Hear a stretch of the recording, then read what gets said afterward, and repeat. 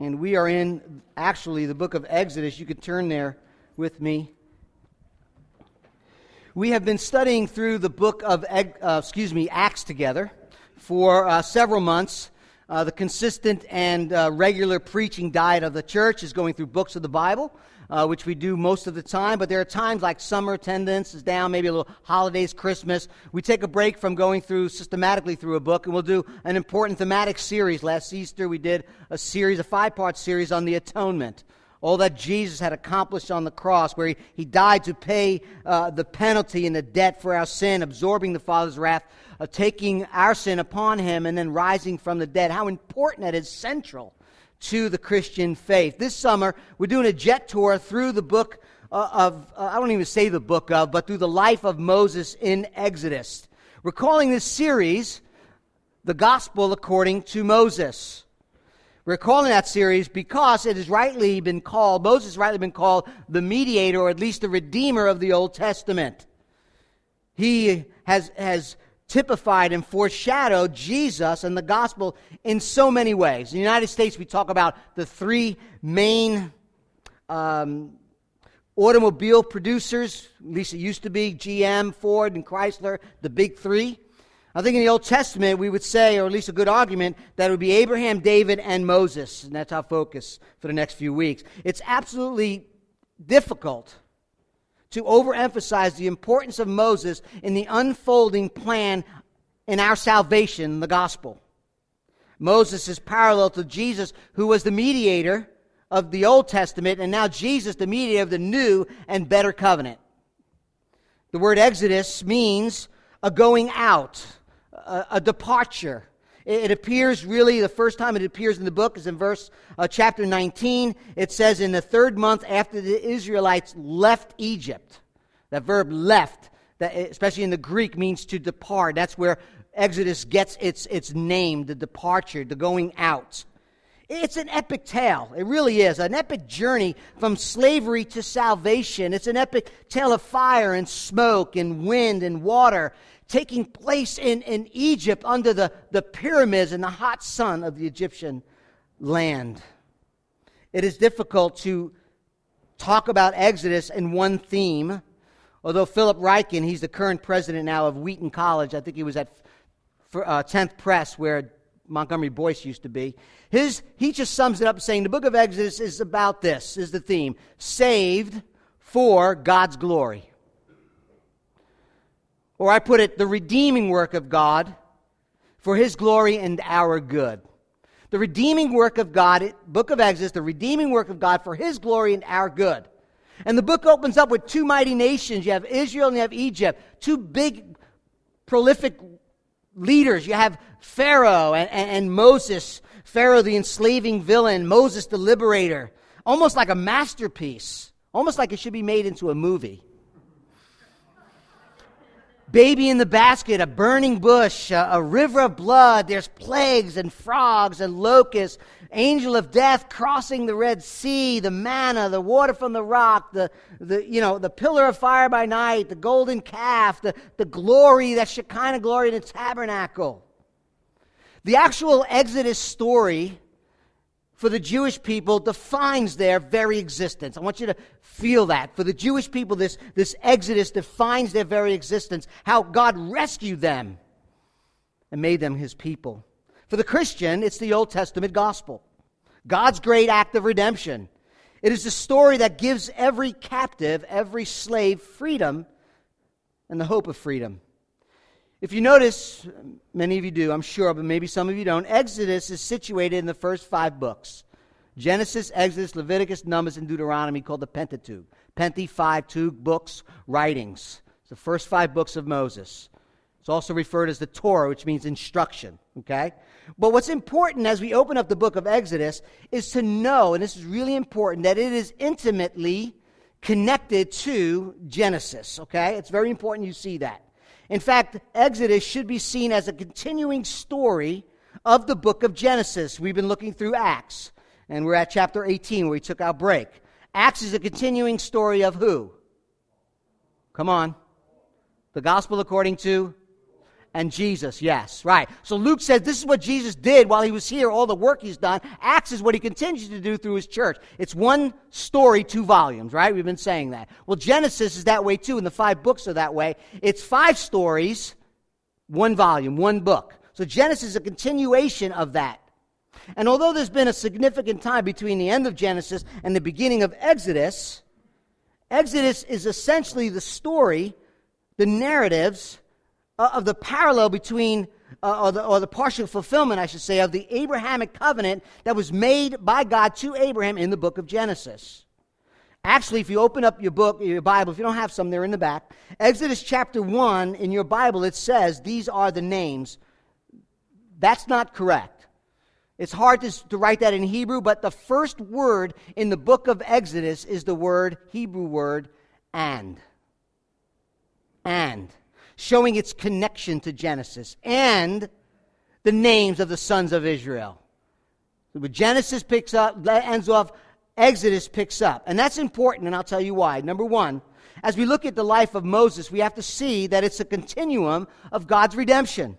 The work of the gospel that began immediately after the fall in Genesis 3. We've covered this. We're in Genesis when we study the book of Genesis verse by verse.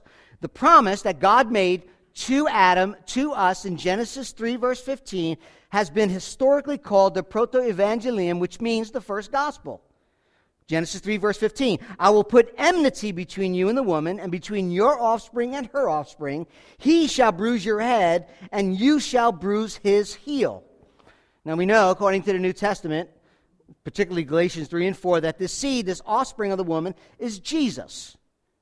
And although he will be, seriously harmed, he will fatally and ultimately crush Satan. And God, in Genesis 3, speaks in the midst of chaos. He speaks in the midst of sin and death and division and judgment and separation, and says this, I will save you. I will repair the mess I made, the mess you've made. That's the good news. That's the first gospel. Second, Exodus is a continuation of Genesis 3:15, God's promise in the midst of chaos, I will keep my promises, okay? Genesis also traces that lineage, remember? It went from Genesis 3:15 to the covenant that God made with Abraham. He made a covenant with him. In fact, in Genesis 12, God told Abraham during this covenant-making time, you're going to Egypt, and in there you will be enslaved, and I will set you free. Way back in Genesis 12. Way back in Genesis 12. And what we see Exodus unfolding is that very story, how God will draw them out, that's what Exodus is all about, and liberate them from this bondage. So the book of Exodus details this bondage and demonstrates the faithfulness of God.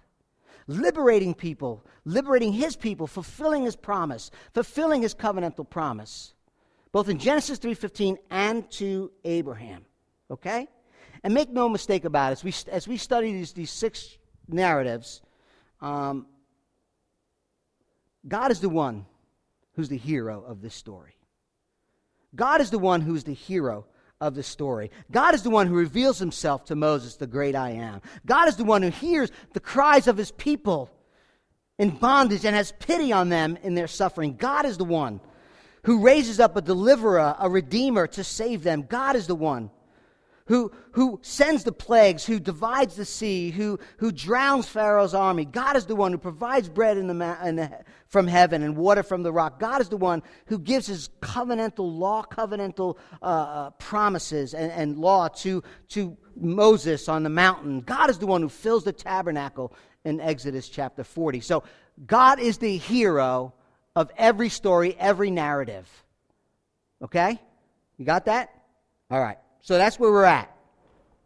So with that introduction, I want to look briefly at Exodus. What we're going to do is we're going to do Exodus 1, 2, and 3, verse by verse for 4.5 hours. No, what we're going to do is I'm going to look at the 3 narratives and just draw one principle.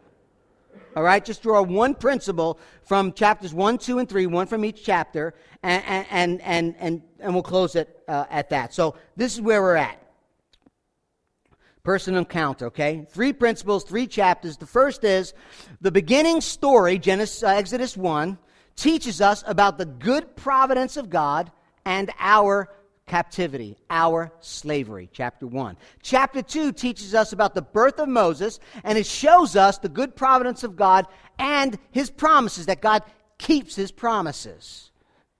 Chapter 3, the burning bush, reveals the good providence of God and his presence. Okay? If you take an outline, there you go, right there. That's our story. Okay? Number 1. Exodus 1. Let me first, before we go any further, let me just first define the providence. If you don't get that, you're not going to follow me for the rest of the time we're together. So providence. What does it mean when we say God's providence, God's good providence? Okay? It's not the place that we visit, okay? God's providence, okay, is this. Number 1, you know in Scripture, I want you to know in Scripture, that God declares himself throughout Scripture as the sovereign, omnipotent Lord God over the universe. Okay? He has the right, he has the power, he has the authority to govern all things for his good and holy and wise purposes. God is sovereign.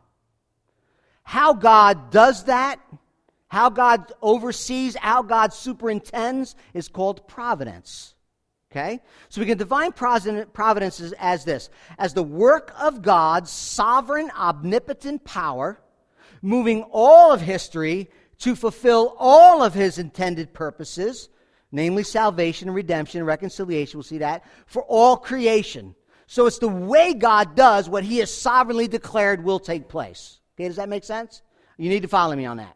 That's his providence. We're going to see it clearly in Exodus, so if you're not quite sure. So it's important to remember, we open up the book of Exodus. We're in chapter 1. The book opens up. Israel had entered Egypt hundreds of years earlier. When they had gone to Egypt, they were full of hope. They were full of promise. There was joy for the future. Right? God had chosen Israel out of his sovereignty to be their God, his people. They were descendants of Abraham. They were heirs to the covenant promises. They find themselves in Egypt. Also, if you remember from Genesis, that when they entered into Egypt, it was because God told them to go there. So when Exodus opens up, Israel is in Egypt, and the reason they're in Egypt, one of the reasons is, God tells them to go to Egypt. Genesis 46. He says to Jacob in a visit at night, in a vision, I am the God of your father, he said. Do not be afraid. Now remember, they're in Canaan. Genesis 46, they're in Canaan. God tells them, comes at night, speaks to Jacob, the patriarch of the family, and says, listen, this is what I want you to do. I'm the God of your father. Don't be afraid. Go to Egypt. I will make you into a great nation there. I will go down to Egypt with you, and I will surely bring you back again to the land of promise. He tells Jacob that.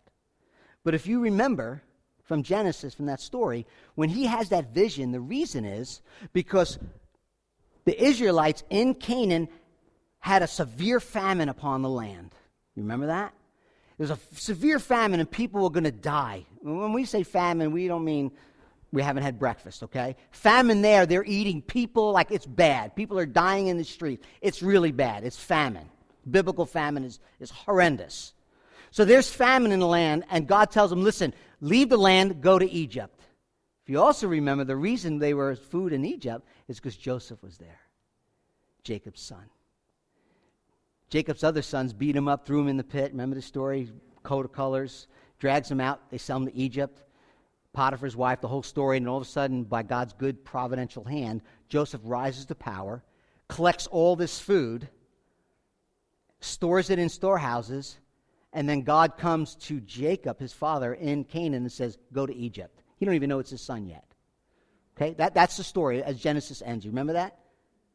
And God works through this incredible circumstances, and through this cruel and terrible actions of the brothers, Joseph's in charge. And he finds himself, through other trials and difficulties, the providence of God, he's in great power. He was in prison, you know the story. And it was during that famine that Jacob gets this vision and moves his family to Egypt, where he finds his son, Joseph, alive. A lot of Joseph, Jacob's, Exodus. I'm going to try to keep it straight, okay?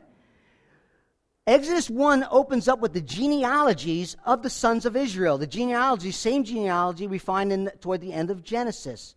Verse 5. All, he says, the descendants of Jacob were 70 persons when they went there. Joseph was already in Egypt. He was sold into slavery. Then Joseph died, right? And all his brothers and all his generation. In other words, everyone had died off.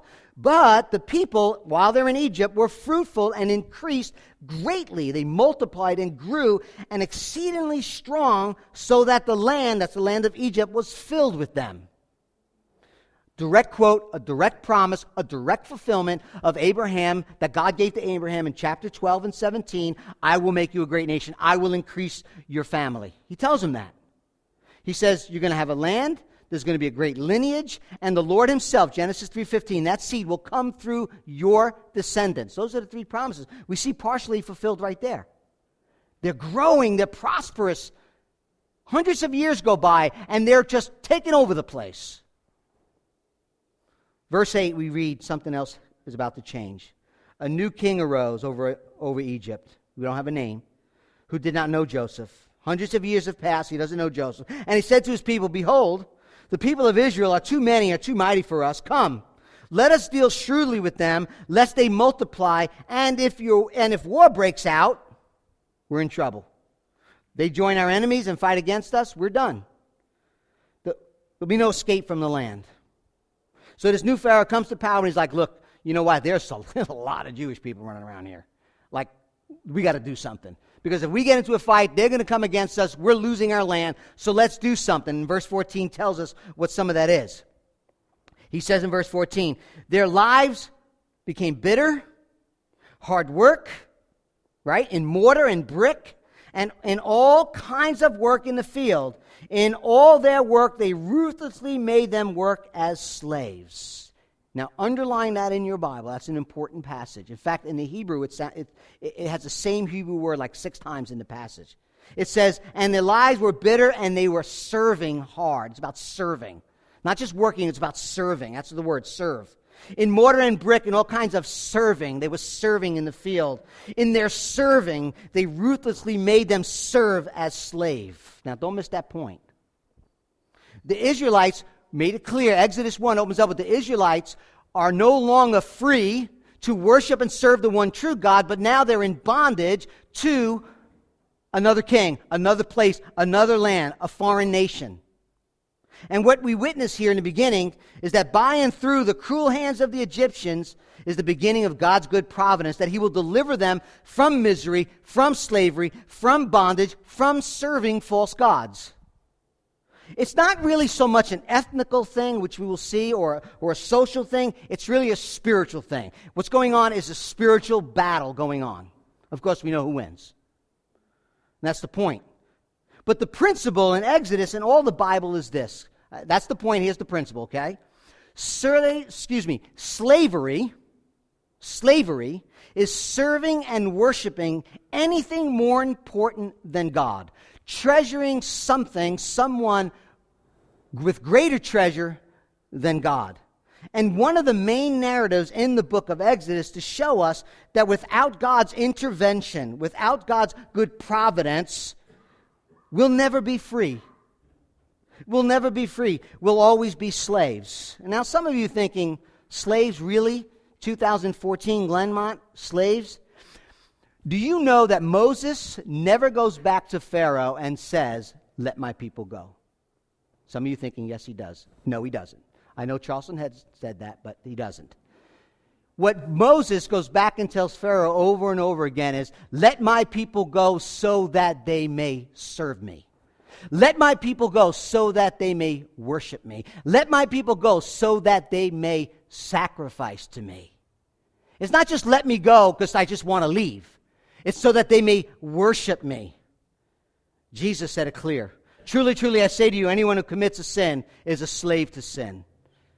2 Peter 2, they promise you freedom, but they themselves are slaves of corruption. For whatever overcomes a person, to that he is enslaved. Now listen, all of us live for something. All of us live for something. All of us are seeking, all of us are clinging to, all of us are running to something or someone that will give us meaning, that will give us some sort of significance and security as a person. All of us are doing it. Some of you thinking, no, that's not me. I'm not enslaved to anything. Because when we think of slavery, we think of maybe in the 1900s, or we think of slavery to cocaine and drugs. That may be true, but that's not all of it. Okay, that's not all of it. You and I are enslaved. I'm enslaved. You're enslaved by anything that I place in my life that's more central, more significant, more substantial, more important, more glorious, more treasurable than God himself. Putting them in the place that only God should occupy. How do I do that? Ask yourself this question. I think Tim Keller is the one that first asked this question. He says this: you want to know what idols are in your life? You want to know what's most important in your life? You want to know what you're trusting in? Ask this question. What is it in your life that you look at and say, in the very depths of your heart, if I obtain that, then I'll feel that my life finally has meaning. I'll know that I have value, then I'll feel significant, and I'll feel secure. I'll know I'm somebody. Now watch this. Whatever that is, it controls you. Whatever that is, you can't live without, becomes a place of worship for you, for me. Not necessarily falling down and singing to it, but it's the controlling position in your life that moves and arouses and attracts your attention, your passion, joy and anger, your energy, your money. It says, if I have this, power, money, relationship, husband, wife, children, health, figures, certain relationships, I know I'll be somebody. I'll know I'll be whole. Okay, some of you still not with me. Let's get practical. Think about your work. Maybe you're a student working hard. Maybe you're an employee or a business owner. Do you work so much? Are you trying so hard to make it that you don't have time for deep relationships? That your family is ignored? What are you pursuing?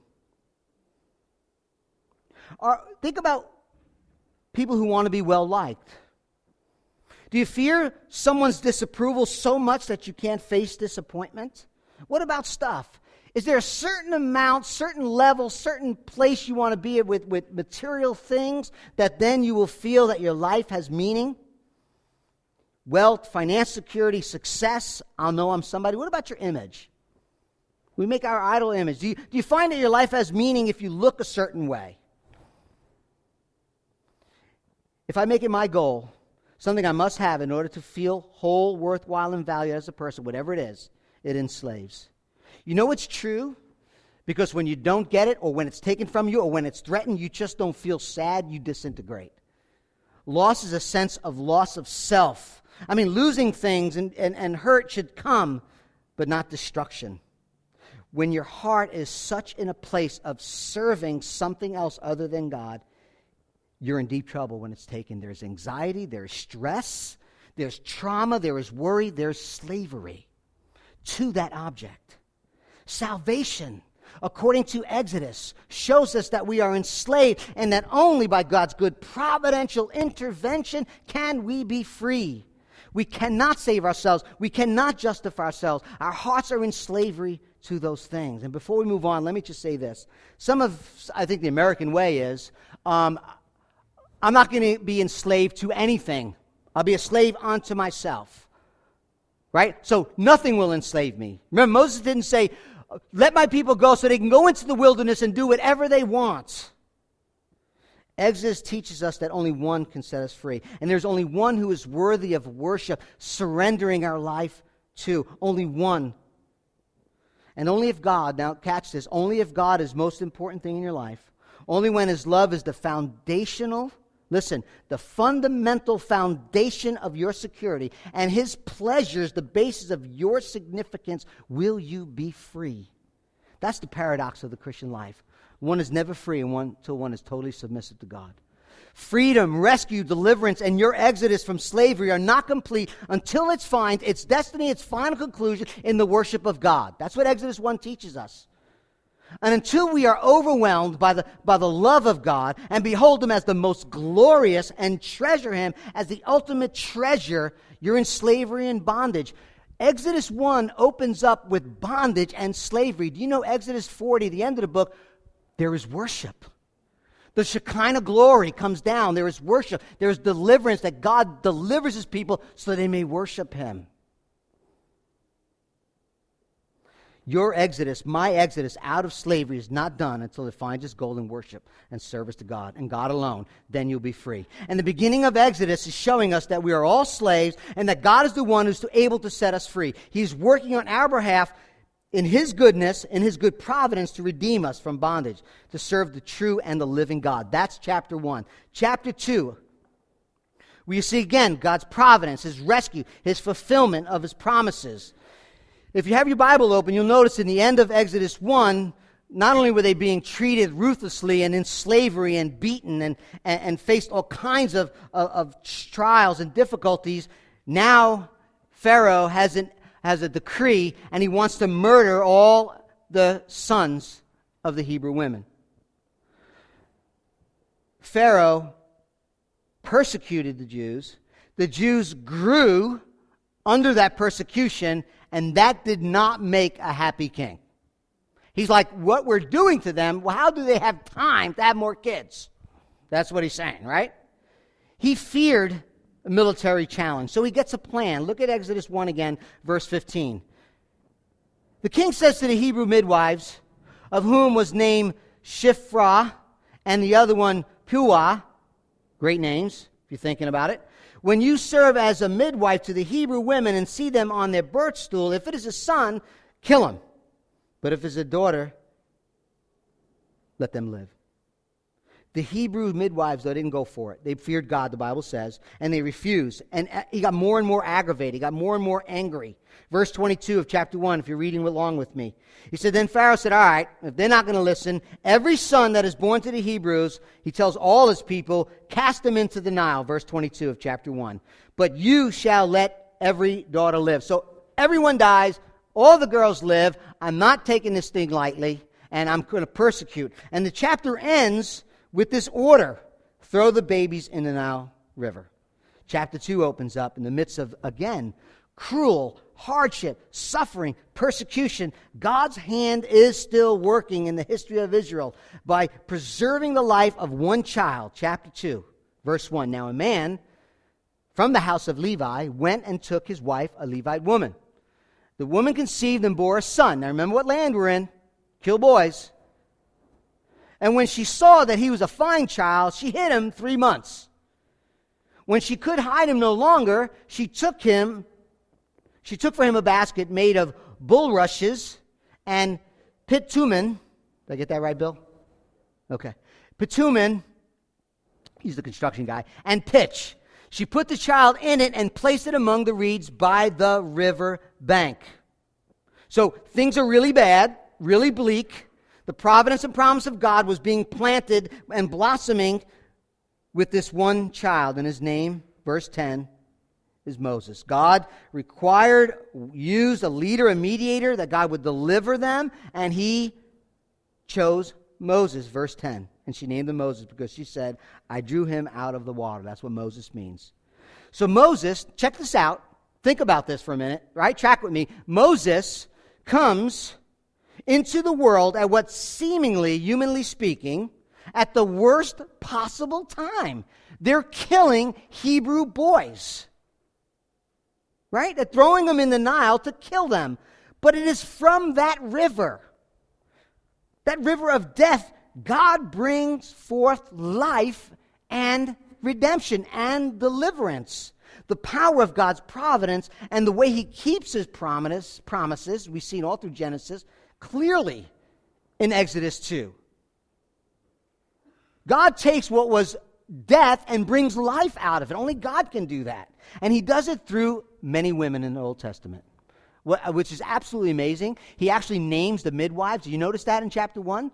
Women were marginalized. Women were totally marginalized. To have the women's names in that chapter and not even mention who the king was is not an accident. And God uses these ladies, these godly, God-fearing women, to rescue Moses. First, it was, as I said, the midwives. Next, we see the mom. The mom's like, yo, he's really nice. I want to keep him. He's too old, like 3 more months. I can't hide him, so I'll put him in the Nile, and we'll hide him there. Now, I don't know. That doesn't make a whole lot of sense to put your baby in a little thing and send him in the river. I don't know if some of you do that. I guess maybe if death was the other option, you would say, well, maybe that makes a little sense. Maybe she knew that Pharaoh's daughter was going, love to bathe there, and she was hoping. I don't know. But either way, the hand of God's providence in preserving Moses is clear. So you had the midwives, you had mom, and then sis, chapter 2, verse 4. Sister comes along, and she's by a distance. She's waiting. And she's watching. All of a sudden, these Pharaoh's women, and Pharaoh comes along the bank. Verse 5. Now the daughter of Pharaoh came down to bathe at the river while her young women walked beside the river. She saw the basket among the reeds and sent her servant woman, and she took it. She opened it up, and she saw it was a child. And behold, the baby was crying. She took pity on him. And she said, this is one of the Hebrew children. She should then say, kill him. But she feels sorry for him. She has pity for him. That's the hand of God. I'll tell you that right now. Verse 7. The sister said to Pharaoh's daughter, shall I go and call you a nurse from the Hebrew woman to nurse the child for you? I mean, pretty smart. I know who the baby is. I know who the mother is. I'm not telling you. But you know what? That baby needs some food. And since you feel pity, why don't I go find somebody? Smart girl. Verse 8. Pharaoh's daughter said, sure, go. The girl went and called the child's mother. Go, Mom. And Pharaoh's daughter said to her, take this child away and nurse him for me, and I will give you your wages. Breastfeeding with benefits. I mean, that's good right there, right? So the women took the child and nursed him. When he grew older, though, she brought him to Pharaoh's daughter, and he, Moses, became her son. Talk about the providence of God. Wow. And by the end of chapter 2, we read this. Go down all the way to the bottom, verse 23. It says this. Look, it says, during those days, the king of Egypt died, and the people of Israel groaned even more because of their slavery, and they cried for help. The cry for rescue from slavery came up to God. And God heard their groaning, and God remembered his covenant with Abraham and Isaac and with Jacob. God saw the people of Israel, and God knew. Now, I want us to really see this, that God is working through accomplishing his plans through suffering and hardship. You see that? By keeping them in bondage, Pharaoh actually helped them become a nation. Okay, in a book, Dan McCartney wrote a book called, he's a professor, Why Does It Have to Hurt? And this is what he writes. He's a New Testament scholar. He said, God saw the suffering of his people and then delivered them. But why did he allow the suffering to happen in the first place? Could he not rather have simply prevented it? McCartney answers his own question with a question. He says, if he had done so, would the Israelites have ever desired to leave Egypt? Good question. It was hard enough to get them to leave even when they were suffering. Egypt was the only home they had ever known, and it was not without its luxuries. So it took suffering and bondage to make God's people cry out for their salvation. Charles Spurgeon, Prince of Preachers, is what he writes. Very simple. In order to cut loose the bonds that bound them to Egypt, the sharp knife of affliction must be used. And Pharaoh, though he knew it not, was God's instrument in weaning them from the Egyptian world and helping them as his church to take up their separate place in the wilderness and receive the portion which God had appointed for them. What does that mean? Here's the principle.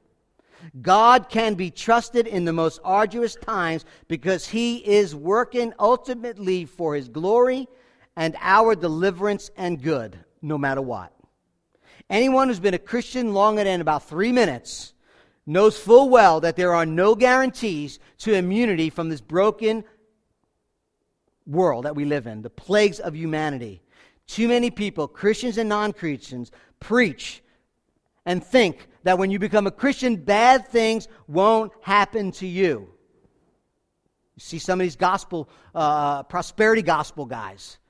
Romans 8:28, and we know that for those who love God, all things work together for good, for those who are called according to his purposes. Paul does not say that nothing bad will happen, or that everything bad will somehow is not bad, it's good. It's bad.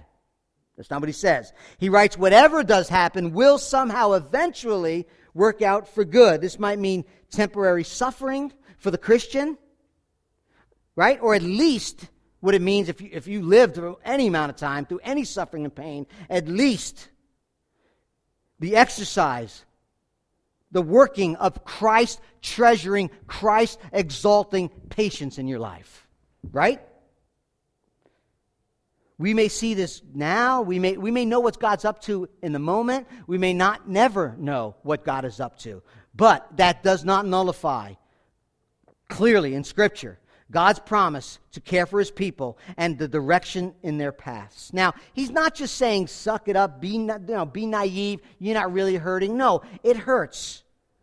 But most Christians, I think, that God does not necessarily deliver us from the circumstances, but delivers us through the circumstances.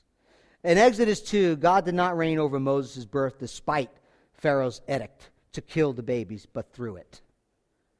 It was not as if the Lord reacted to the decree and saying, oh my word, Pharaoh just is going to kill the boys. What am I going to do now? Rather, it is precisely by means of that decree that God brings deliverance to his people. I want you to see that.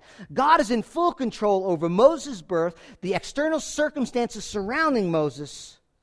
All those things are under his control. God does not remove Moses from the situation, though he could have. God does not strike down Pharaoh, although he could have. Instead, God places Moses in the same Nile that Pharaoh intends for the boy's harm, but it brings the boy to Pharaoh's courts. Having him raised in Pharaoh's house, things get worse and worse and worse. And you know, if you're anything like me, it's when things go really bad, you think, where is God? Where is God? Does he care? Does he hear? Let me tell you, when God seems absent, he is not. He is working for good and justice. Let me just say this and we'll move on to the next point. And I've said this before. I just think and it's not, I don't know where I picked it up somewhere. If you are in an arduous, difficult trial in your life, and you cannot see anything good coming from it, and therefore declare nothing good can come from that, with due respect, that's very arrogant. The sovereign Lord is in charge. Just because we don't see, and we never see, and we may never see, does not mean that God is not working. To say that I don't see it, therefore it's not so, is an arrogant statement. Okay? So what we learn is that God is working. We see it in the birth of Moses, his providence, his moving in all of history, and that he keeps his promises. If you read Genesis at all, you know that was some twisted, jacked up family going on in Genesis, and God kept his promises. Okay? All right, so let's go on. I'm ready to move on. I'm ready to move on. Number 3. The burning bush reveals the good providence of God, okay? So up to now, we looked at chapter 1 and 2. Up to now, God really is invisible. It's the invisible hand of God. He's moving. We see his hand. We know the end of the story. He's mentioned in chapter 1 a little bit. He's mentioned at the end of chapter 2. But it's really the invisible providence of God. We know the end. But here in chapter 3, everything changes. God is going to deliver the Israelites from bondage and slavery. If he does so, he's going to have to change the heart of Moses. He's going to have a personal encounter with Moses. Chapter 3, verse 1. Now Moses was keeping the flock of his father-in-law Jethro, the priest of Midian, and he led his flock to the west side of the wilderness and came to Horeb, the mountain of God. Verse 2. And the angel of the Lord appeared to him in a flame of fire out of the midst of a bush. Now just 2 things I want to point out in this text and we'll conclude, okay? First, notice the circumstances surrounding Moses' life. Moses is a fugitive. That's why he's in the wilderness, okay? He's a fugitive. He's on the run. Moses in chapter 2 gets between an Egyptian, you know the story, and his beating of a Hebrew, and he steps in. Chapter 2, verse 12 says, Moses stepped in between these 2 people, and this is what it says. I love this. You know this is true. You know this the Bible goes, you wouldn't write this about yourself, right? Moses looked this way, and he looked that way, chapter 2, verse 12. And seeing no one around, he struck the Egyptian and hid him in the sand. People argue, was Moses doing the right thing? Was he justified or not? I'm not going to get into that, but he was looking around. Nobody was looking, and then he buried him in the sand. It's sort of like going fishing, right, with cement boots. We're going to go out. Don't worry, I know it's heavy. Like, really? You know, something's not right. So he's out, and he's, you know, we don't know if it's heroic or not, but all I know is that act, what he did, sent Moses away from Egypt to Midian. He becomes a fugitive, and because at the heat of the moment he kills him, and he's on the run, and he's in the wilderness. It's there where God meets him face to face, well, bush to face. Look at the text. It says that happened in the wilderness on Horeb, the mountain of God. Now, the exact spot is not known. Most theologians will say that the Mount of Horeb was Mount Sinai, where he would later receive the law. So he's in the wilderness on Mount Sinai. The day probably begun like any other day, right? He's feeding his sheep. He's walking around. He's going through the wilderness. He's looking for a place to go, right? I mean, he's just tending his sheep. He's minding his own business. But this is not some happenstance encounter. God did not meet Moses where Moses was, but God brought Moses. You know that. To the place where God was. It was by God's sovereign providence that led Moses to this place all of his life. And let me tell you this. If you're seeking God, it is because God is already seeking you. If you are seeking God, God is already seeking you. And many times we come to in the encounter of God, we'll have that life-changing moment, that life-changing encounter while we were in the wilderness. Amen? We're in the wilderness. It's there where Israel was taught. God taught them that He's not just some add-on vitamin supplement, that they need Him. They have to rely upon Him. Because when there's dryness of our souls, we learn that without God, all the wells dry up, all the bread gets moldy. In the wilderness, we come face to face with a very simple truth. We are utterly dependent on God for our salvation and our freedom. Jesus said, "Blessed are the poor in spirit, for theirs is the kingdom of God. Blessed are those who hunger and thirst for righteousness, for they shall be satisfied." Listen, when we think everything's going wrong, it's going wrong many times to force us to look at things, force us to contemplate things, force us deeper into our understanding of who God is. The way of the wilderness is when everything collapses.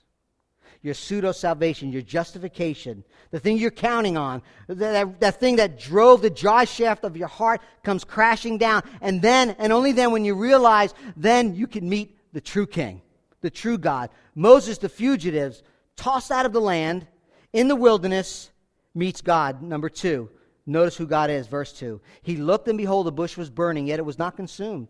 And Moses said, "Man, I'll turn aside to see this great sight." The NIV, if you have an NIV, the strange sight, great word. Why the bush isn't burning? Verse 4, when the Lord saw that he turned aside to see, God called him out of the bush. "Moses, Moses, here am I," he says. And I want you to notice, it's not the God of Moses' imagination. It's not who Moses thinks God is. It is Moses. It is who God says He is. The bushes don't consume. That doesn't happen. And here's the big picture. In this personal account that we see clearly that God cannot be understood through imagination, philosophy. It has to be revelation. It has to be God revealing Himself. Because the God that you think about, the God that you desire, the God that you want is the God of your own mind. It's really just you.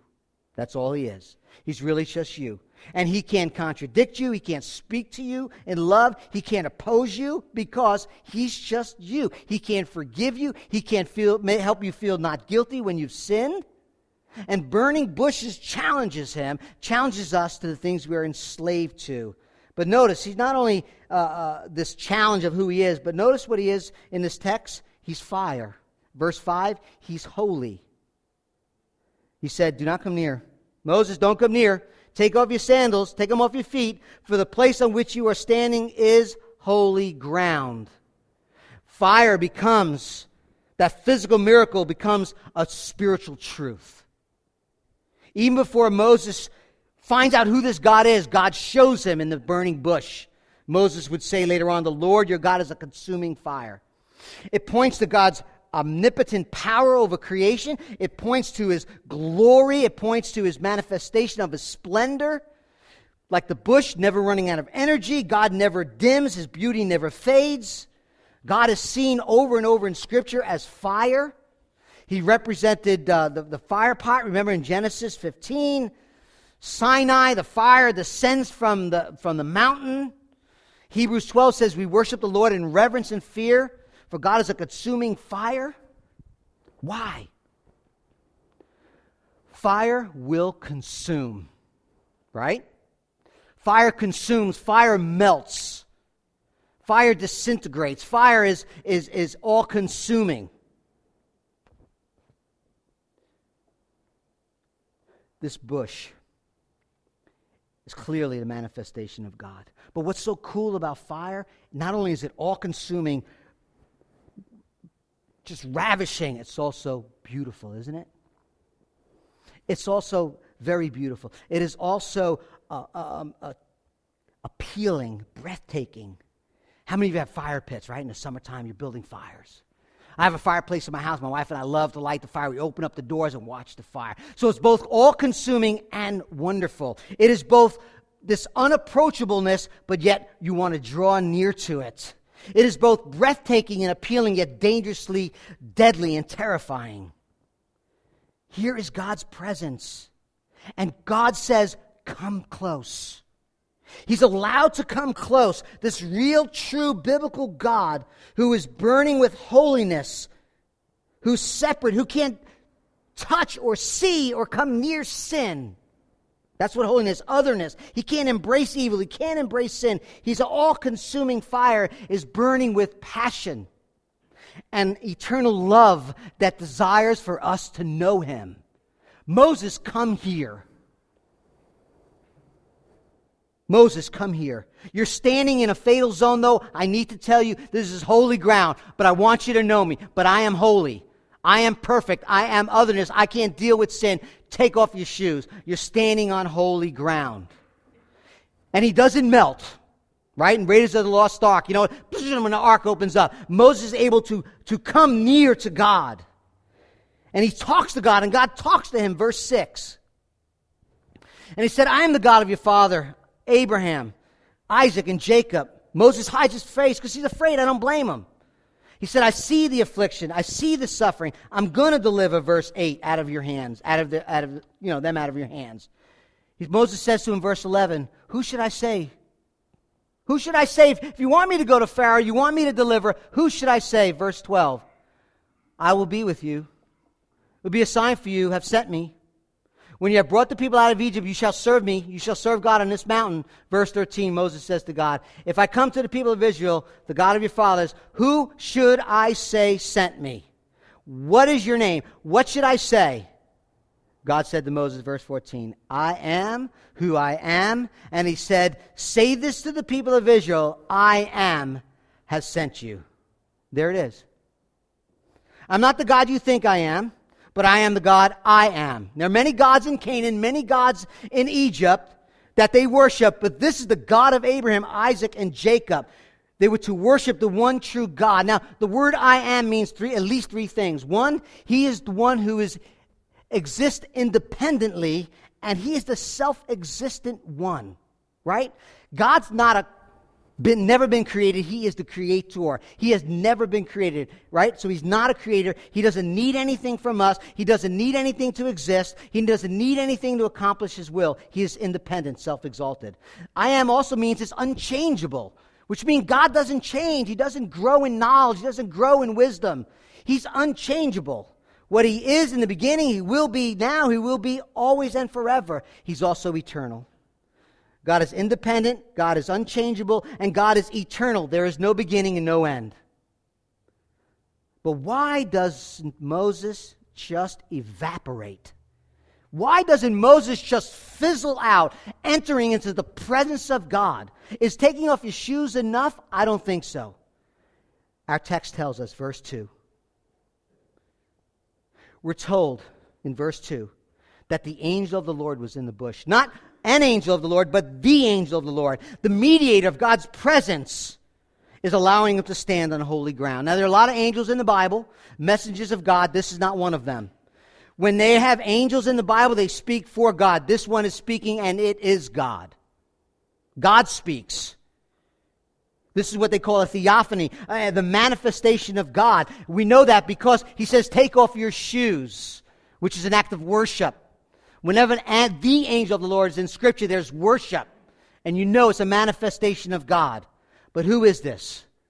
Who is this? Who is the angel of the Lord that's mediating, that is allowing Moses to come into the hot, holy presence of God? Well, years later, religious leaders gathered around, and this upstart, new Jewish teacher came. And he was challenging them on their views. He was challenging them. This new leader was challenging them, and they say, do you know who we are? To this young Jewish prophet. We're children of Abraham. Are you greater than Abraham? The young Jewish teacher looks at them and says, verily, verily, I say unto you, before Abraham was, I am. Not I was, but I am. And what did they do when that teacher said that? They tried to kill him. Why? Because he's claiming to be the self-existent one, the independent one, the eternal one, the I am. His name is Jesus. He says, I'm dependent on nothing for my existence. Everything depends on me. I am the eternal God. I am the mediator that Moses saw in the burning bush. Listen, it's only through the mediator that this fiery, hot, pure, holy God could love you, forgive you, and be known. It is only through Jesus Christ. This personal encounter of Moses changes him through a real liberator and through the true Redeemer. And his name is Jesus. Doesn't this whole story sound so familiar? A king's decree, all the male child should be killed. Yet a child is still born who grows up and liberates his people. Read the gospel. One who's rejected by his own, yet goes into the wilderness, anointed by the Holy Spirit, and then comes back to set them free. Read the gospel. Someone who's under the sentence of condemnation and death, but through it and because of it, he dies, rises, and becomes the true mediator and prince and liberator. Do you know that in Luke chapter 9, Moses goes to the Mount of Transfiguration. He shows forth intrinsic glory to his 3 disciples. Who shows up? Moses and Elijah. Do you know what is said there? Luke chapter 9:31 says they were discussing. You know what they were discussing? Jesus' departure, which was about to fulfill in Jerusalem. That word departure is the verb, Greek, for exodus. They were discussing his exodus. Moses and Elijah and Jesus talking about his exodus. What does it mean? Listen, this is what it means. It means that as great as Moses was, Jesus is the true and better Moses. Jesus is the ultimate Moses, the ultimate mediator, the ultimate liberator, leading an exodus to liberate us from the slavery of sin, from the penalty of sin, from death and eternity in hell. That's the true Jesus.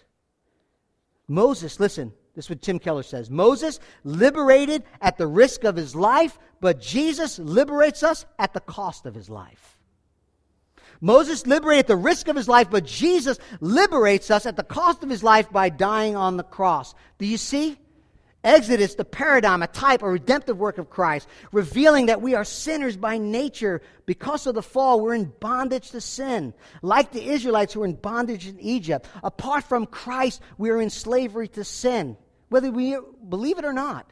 And the only way to be set free is the true and right and perfect Moses comes. God intervenes in his good providence in our lives, sets us free from bondage to liberation, slavery to rescue, captivity to freedom, and to worship. God did that in Exodus through Moses, the mediator. God does that in the New Testament to the true and better Moses, the better mediator, his son Jesus Christ. Jesus secures the exodus of his people who were bound in sin, sets them free from the cross, and he is the ultimate liberator. But now listen, let me close with this.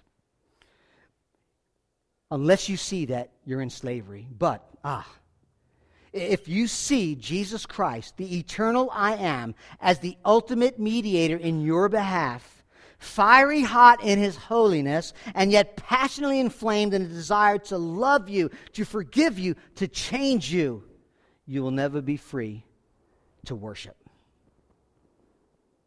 That's the story of the beginning of Exodus. Sin, bondage, providence, deliverer. Jesus is the ultimate Moses and deliverer. Do you know him that way? Are you treasuring him that way? Is he setting your heart free to serve him, to love him, to obey him, to worship him? Are you trusting in his providence for your life? I pray you do so. This table is the communion table. The bread, the broken body, the blood, the cup, the blood that was shed. This represents the work of Christ. It's not just here representing his body and blood, but Christ is present through the power of his Holy Spirit, calling us to come. If you've never trusted Christ, today is the day. Turn from sin, recognize your slavery, trust in Christ and Christ alone, and he will set you free. If you're a Christian and you're struggling, I do, and there are idols in your life, what is preeminent? What are you treasuring the most? Jesus is saying, I am the only one, the only God, that if you treasure completely, that you bow down and submit to totally, there'll be freedom. Freedom to be who God has wants you to be. Forgiven, mercy and grace to you. So the band's going to play. If you're new here, we're going to take communion. You're going to stay in your seat. We're going to confess our sins. We're going to repent of our sins to ourselves. And that's how we do it. And then we come and celebrate. So there's a time of reflection. There's a time of confession. There's a time of repentance. And then there's a celebration as we take the body and the blood of Jesus. Let's pray. Father, you have been working in the lives of thousands and millions. You have kept your promises. Your good hand is sovereign over the world, even in the brokenness of the world. You are powerful enough, you are good enough to bend all things for your glory and our good. That is so hard sometimes, Lord. But we pray by your Spirit, by this instruction of your word, that we trust in your providence in our life. That we see the greatest need we have is to get out. To get out of bondage, get out of slavery, to be forgiven of our sins. And we see Jesus, the great liberator. So, Father, as we worship you, as we worship Jesus, we pray you would set us free. And that we would worship you. You would be our God. We would be enslaved in a freedom way to you and to you alone. Father, we ask that you would move mightily by your Spirit as we confess and repent and rejoice in what all that Jesus has done. In his great name we pray. Amen.